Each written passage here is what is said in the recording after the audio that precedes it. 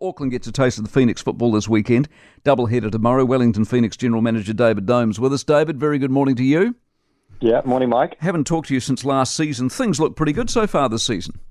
Yeah, both teams are doing very, very well. Both of them third place on the table. Men are unbeaten, and the women are playing, hugely better than they did first couple of seasons. So, we're pretty excited about how both teams are going. And as far as the men go with this record, what's happened here? What's going on, and can you sustain it? Yeah, look, I think so.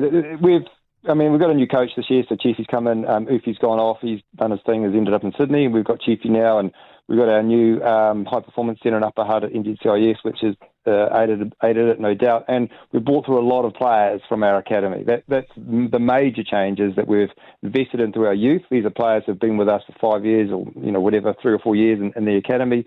And they're quality players, and we've trained them to play in the Phoenix way, and Chiefy's doing a great job, and we've mixed in a few quality internationals, and yeah, we're doing well. The Auckland market, so in coming to Auckland, how important, I ask this question to the Warriors all the time when they go south, how important is the Auckland market for a Wellington side, or do you not see yourself as a Wellington side?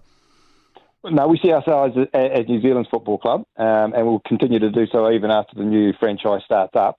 Auckland will probably no longer be a viable option to us for a home game. Who knows, though? But as the Auckland team starts up, but it's still viable for us in terms of commercial partnerships. So a lot of our commercial partners are based in Auckland, and so we'll continue to do activations up in Auckland, and we've got a massive community program that we roll out in Auckland every year as well. So it's still going to be an important market. What do you make of the Foley thing in terms of what you've just expressed? Is New Zealand big enough in that sense for two football teams in this league?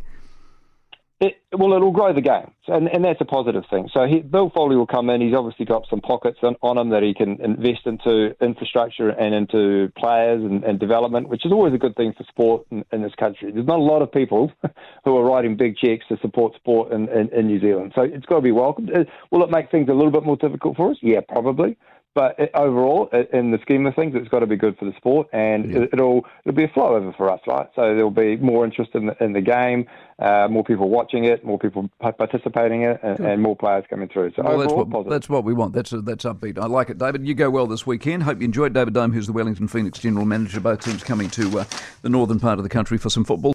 For more from the Mike Hosking Breakfast, listen live to News Talk ZB from 6 a.m. weekdays, or follow the podcast on iHeartRadio.